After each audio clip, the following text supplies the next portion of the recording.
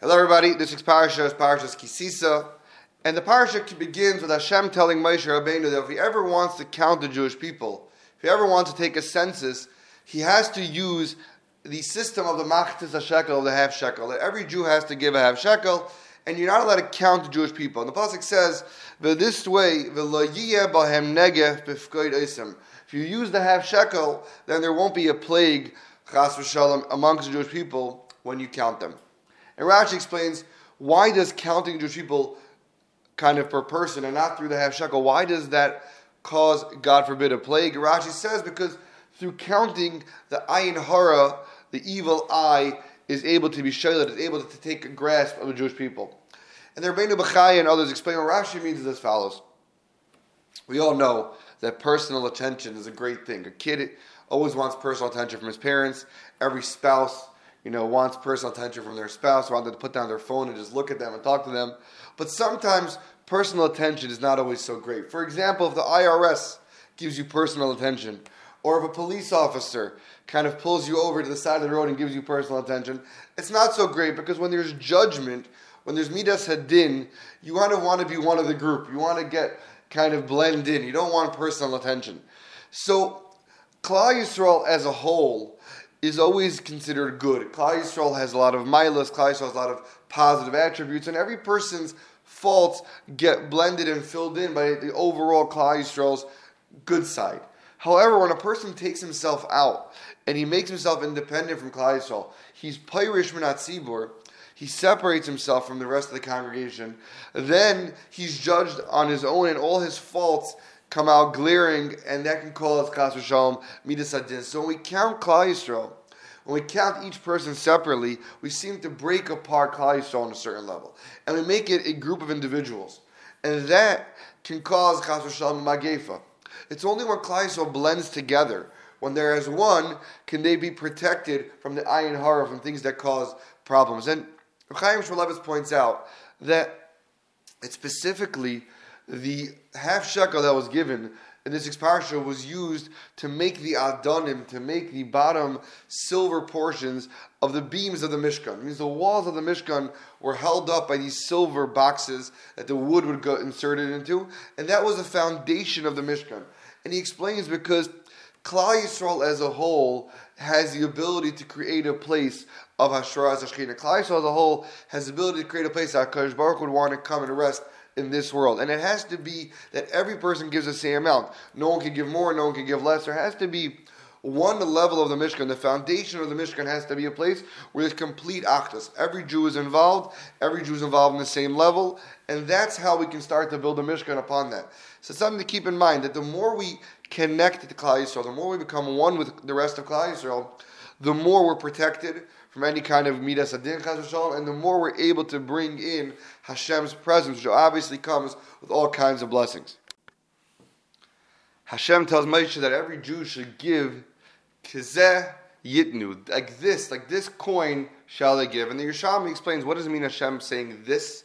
Hashem actually pointed to a matbeya, a coin of fire, and showed it to Moshe Rabbeinu and said specifically this is what the Jewish people should give as machzis shekel. And the Mefarshim will ask, we know that by the menorah, Hashem had to show him a menorah of fire because Moshe Rabbeinu couldn't understand exactly how the menorah is supposed to look and how it's possible to be made out of a block of gold. But when it comes to a half shekel coin, it doesn't seem to be something super complex. So what was Moshe Rabbeinu struggling with that Hashem had to show him a matbeya shel eish? And the Mefarshim explain that the question Moshe Rabbeinu had wasn't how it looks. Moshe Rabbeinu was having a much bigger question. He didn't understand how is it that by giving a piece of silver, a person could give pidya nafshe, a person could redeem his soul by giving a piece of silver. How does a piece of physicality help a person's spiritual existence? How does it redeem his soul? And that, says HaKadosh Baruch Hu to Moshe, is that in every time a person gives some of his physicality, a person gives some of his money or some of his silver, it's not just the silver he's giving. There's a whole other aspect to it. There's another half of the half shekel, and that is the fire that's involved. Is a person enthusiastic about giving it? Is a person inspired? Is a person happy to do it? Is there what's known as his slavus? if a person gives a half shekel, but he gives it not just a piece of cold silver, he gives a matbeya shel eish, he gives it with a fire, then he can get pidyon nafshay. And that's the HaKadosh Baruch Hu, kazeh yitnu. They should give it like this. That's what they have to give. They have to give silver, but they have to give it with a smile. They have to give it with enthusiasm. And then it can truly give them a pidyon nafsham. The Brisker Rav used to always tell his children and his family members, whenever they would give tzedakah, he says, the Rambam writes, and it's brought in Shulchan Aruch, that it's not enough to just give some tzedakah. A person has to give it with sever panim yafas. He has to smile at the person he's giving it to. He has to show him that he wants to give him the money. And a person has to do it with the full burn, the full enthusiasm that he wants to do the mitzvah. And then a person can truly fulfill the mitzvah of tzedakah. So, a lot of times people come around shuls collecting, or people knock at our doors. And, there's a question, could we afford to give them? Could we not afford to give them? How much could we give them? But once a person's decided that he's going to give this person money, let's do it all the way. Don't wait till he comes to you and look up at him and give him this dirty look like, oh gosh, you here again? Smile, go over to him maybe even walk across the shul and give him the money and smile at him and show him that you actually care about his problem, that you want to help. Again, this is all you could do. You can't give a massive donation, but whatever you could give it with the fire, give it with that mabeya shalish, and then it could truly be played in nafsha. It can actually redeem our souls and improve us spiritually as well. Moshe Rabbeinu is up in Shemayim, and HaKadosh Baruch Hu tells him some bad news. Moshe Rabbeinu, lech red kishiches amcha, go down, because your nation has sinned. Now, Moshe Rabbeinu comes down, he sees that Klal Yisrael did the Chet HaEgel, and then says the Torah that Moshe Rabbeinu dropped the luchos, he smashed them, and all of the Mefarshim ask, what happened when Moshe Rabbeinu saw? Why only then did he break the luchos? Hashem told him what happened, so right then and there he should have broken the luchos. Why did he wait till he saw them actually partying by the Egel? So some Mefarshim explain that the issue was that Moshe Rabbeinu knew Klal Yisrael sin, but when he saw how they were dancing, he saw how they were excited about the Chet HaEgel, then he realized that it would take a very, very long road to recovery, and the luchos had to be broken. Other Mefarshim explained that Moshe Rabbeinu wanted to drive the point home to Klal Yisrael. He needed to create that effect by smashing the luchos in front of them that would shock them into kind of realizing how severe their sin had been. But the Baalei Musar say that really the question, it doesn't take into full account the human nature. When we say the concept, Einay Doimesh Shmiel Re'iyah, you can't compare seeing to hearing. It's not that people don't believe what they hear. It's not that people don't trust what they hear.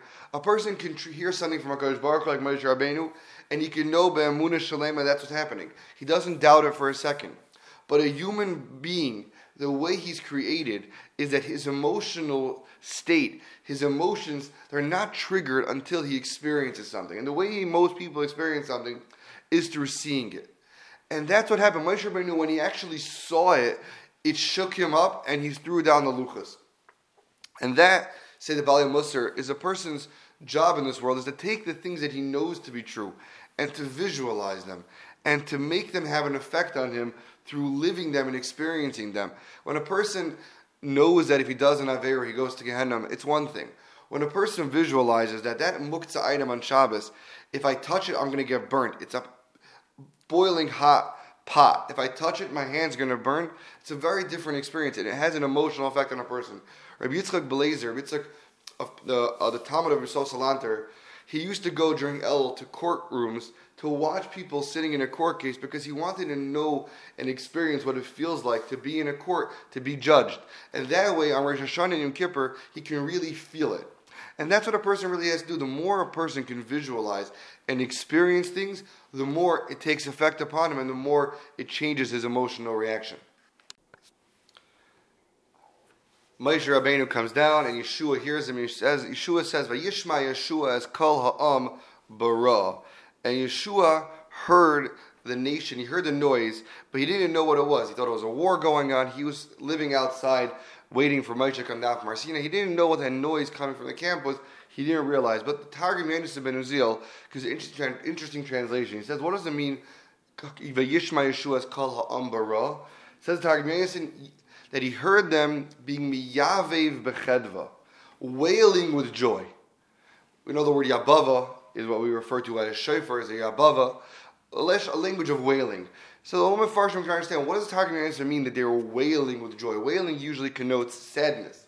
So why were they wailing with joy? So the Biruchim, the Mashgiach of Mir, used to say, he said that once someone becomes frum, once a person becomes, he gets access and he finally starts to, taste what it means to be a growing person and have tasting Torah and Ruchnius, such a person, whether or not he'll make it to Olam Haba, that's his choice. That's his struggle throughout life. But one thing is sure, he'll never properly enjoy Olam Hazeh the way he used to. Because once he has access to that, what it means to be living a real life, a proper life, when he sits there and does Averis and tries to enjoy Olam Hazeh for the sake of Olam Hazeh, his body rejects it. His nefesh that's inside him, it knows this isn't where it's supposed to be. And that's why Klal Yisrael was wailing with joy. They had Har Sinai. They knew what life's about, and they couldn't properly enjoy the Chet HaEgel. They were trying to enjoy it, and they were trying to do the most they can, but it wasn't going properly. So they were wailing with joy. Rav Shimshon Pincus was once walking with his son past a nightclub or a bar in Tel Aviv, whatever reason why he was walking there. His son asked him, why are they laughing so much? There's so much noise, and everyone's yelling. And he said, because they're so sad. They're so sad, so they're trying so hard to become happy, and they're fighting with this internal struggle. And unfortunately, it's a reality, which we've all unfortunately have experienced at some point or another, is that once you know the truth, your nefesh never really lets you enjoy an Aveira the same way it used to. I want to end off with one last vart. Klal Yisrael is standing, and they tell him to Aaron, and they tell him, Aaron, Kizem Moshe Ish, Lo Yadanu Mehayalai. This man, Moshe, we don't know what has happened to him. And that was the beginning of the Chet HaEgel, when they thought that Moshe Rabbeinu was no longer there. And the Mefarshim, the Gemara really explains, what is the language of Kizeh, this man, Moshe? So Rashi brings the Gemara that says that the Satan showed them an image of Moshe Rabbeinu's bed, his coffin, so to speak, floating in Shemayim, and they were led to believe that Moshe Rabbeinu had died. So the question that really comes is that if Klal Yisrael was given this image by the Satan of Moshe Rabbeinu's death, what did they do wrong? How were they supposed to not fall for it? They saw Moshe Rabbeinu's dead, so okay, they have to make a new leader, and then things got out of control. But there was an image of Moshe Rabbeinu in Shemayim. So the Alter of Kelm explains that this really is one of the most fundamental struggles that every Jew is faced with in life. A Jew has a seichel, he has a mind, and a Jew is supposed to build what's called foundations, yisoidus. A person is supposed to sit and think through life and come to certain kind of maskanas, certain resolutions and convictions that this is what I have to do in life, this is my role, this is my goal, this is what's right, and this is what's wrong. Klal Yisrael had Har Sinai. They saw Hashem talking to Moshe Rabbeinu. They saw with clarity on the level of Nevuah, and they reached the convictions of Nasev and Nishma, and they realized that Hashem is the one, and He talks through Moshe, and they reached a certain level of clarity. This is what has to be done. Then the Yetzer Hara is given incredible powers.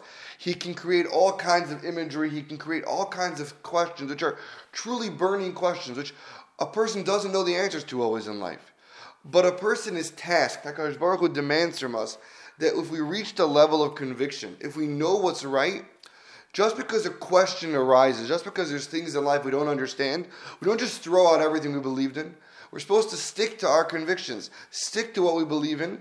And yes, there's questions, and at some point, the answers will come. A day later, Moshe Rabbeinu will come down, and we'll see what happens. But HaKadosh Baruch Hu told Moshe to tell Klal Yisrael, I'm going up for 40 days, and I'm going to come back down. And there's a picture of Moshe Rabbeinu's body up in Shemayim. I don't know. I don't know why that's like that. But Moshe Rabbeinu talks to Hashem, and Hashem gave us a promise that He's going to give us a Torah through Moshe. It doesn't make a difference what I'm going to see. I have my convictions, I know what's right, and I stick to them no matter what questions may arise. And that's a task of a Jew in this world, is that yes, there's things in life we don't understand. We don't know why the wicked, why the Rishayim have so much power. We don't know why they're having such a good time, and why good people suffer sometimes. There's a lot of very strong questions you don't know the answers to. But a Jew's obligation is to stick to what he knows to be right, despite the questions, and to believe and to know that at some point the answers will become clear and everything will become understood at some point. We should all have a wonderful Shabbos and be zeicha to see all the Yeshuas and brachas that we need and all the answers that we want to know at some point.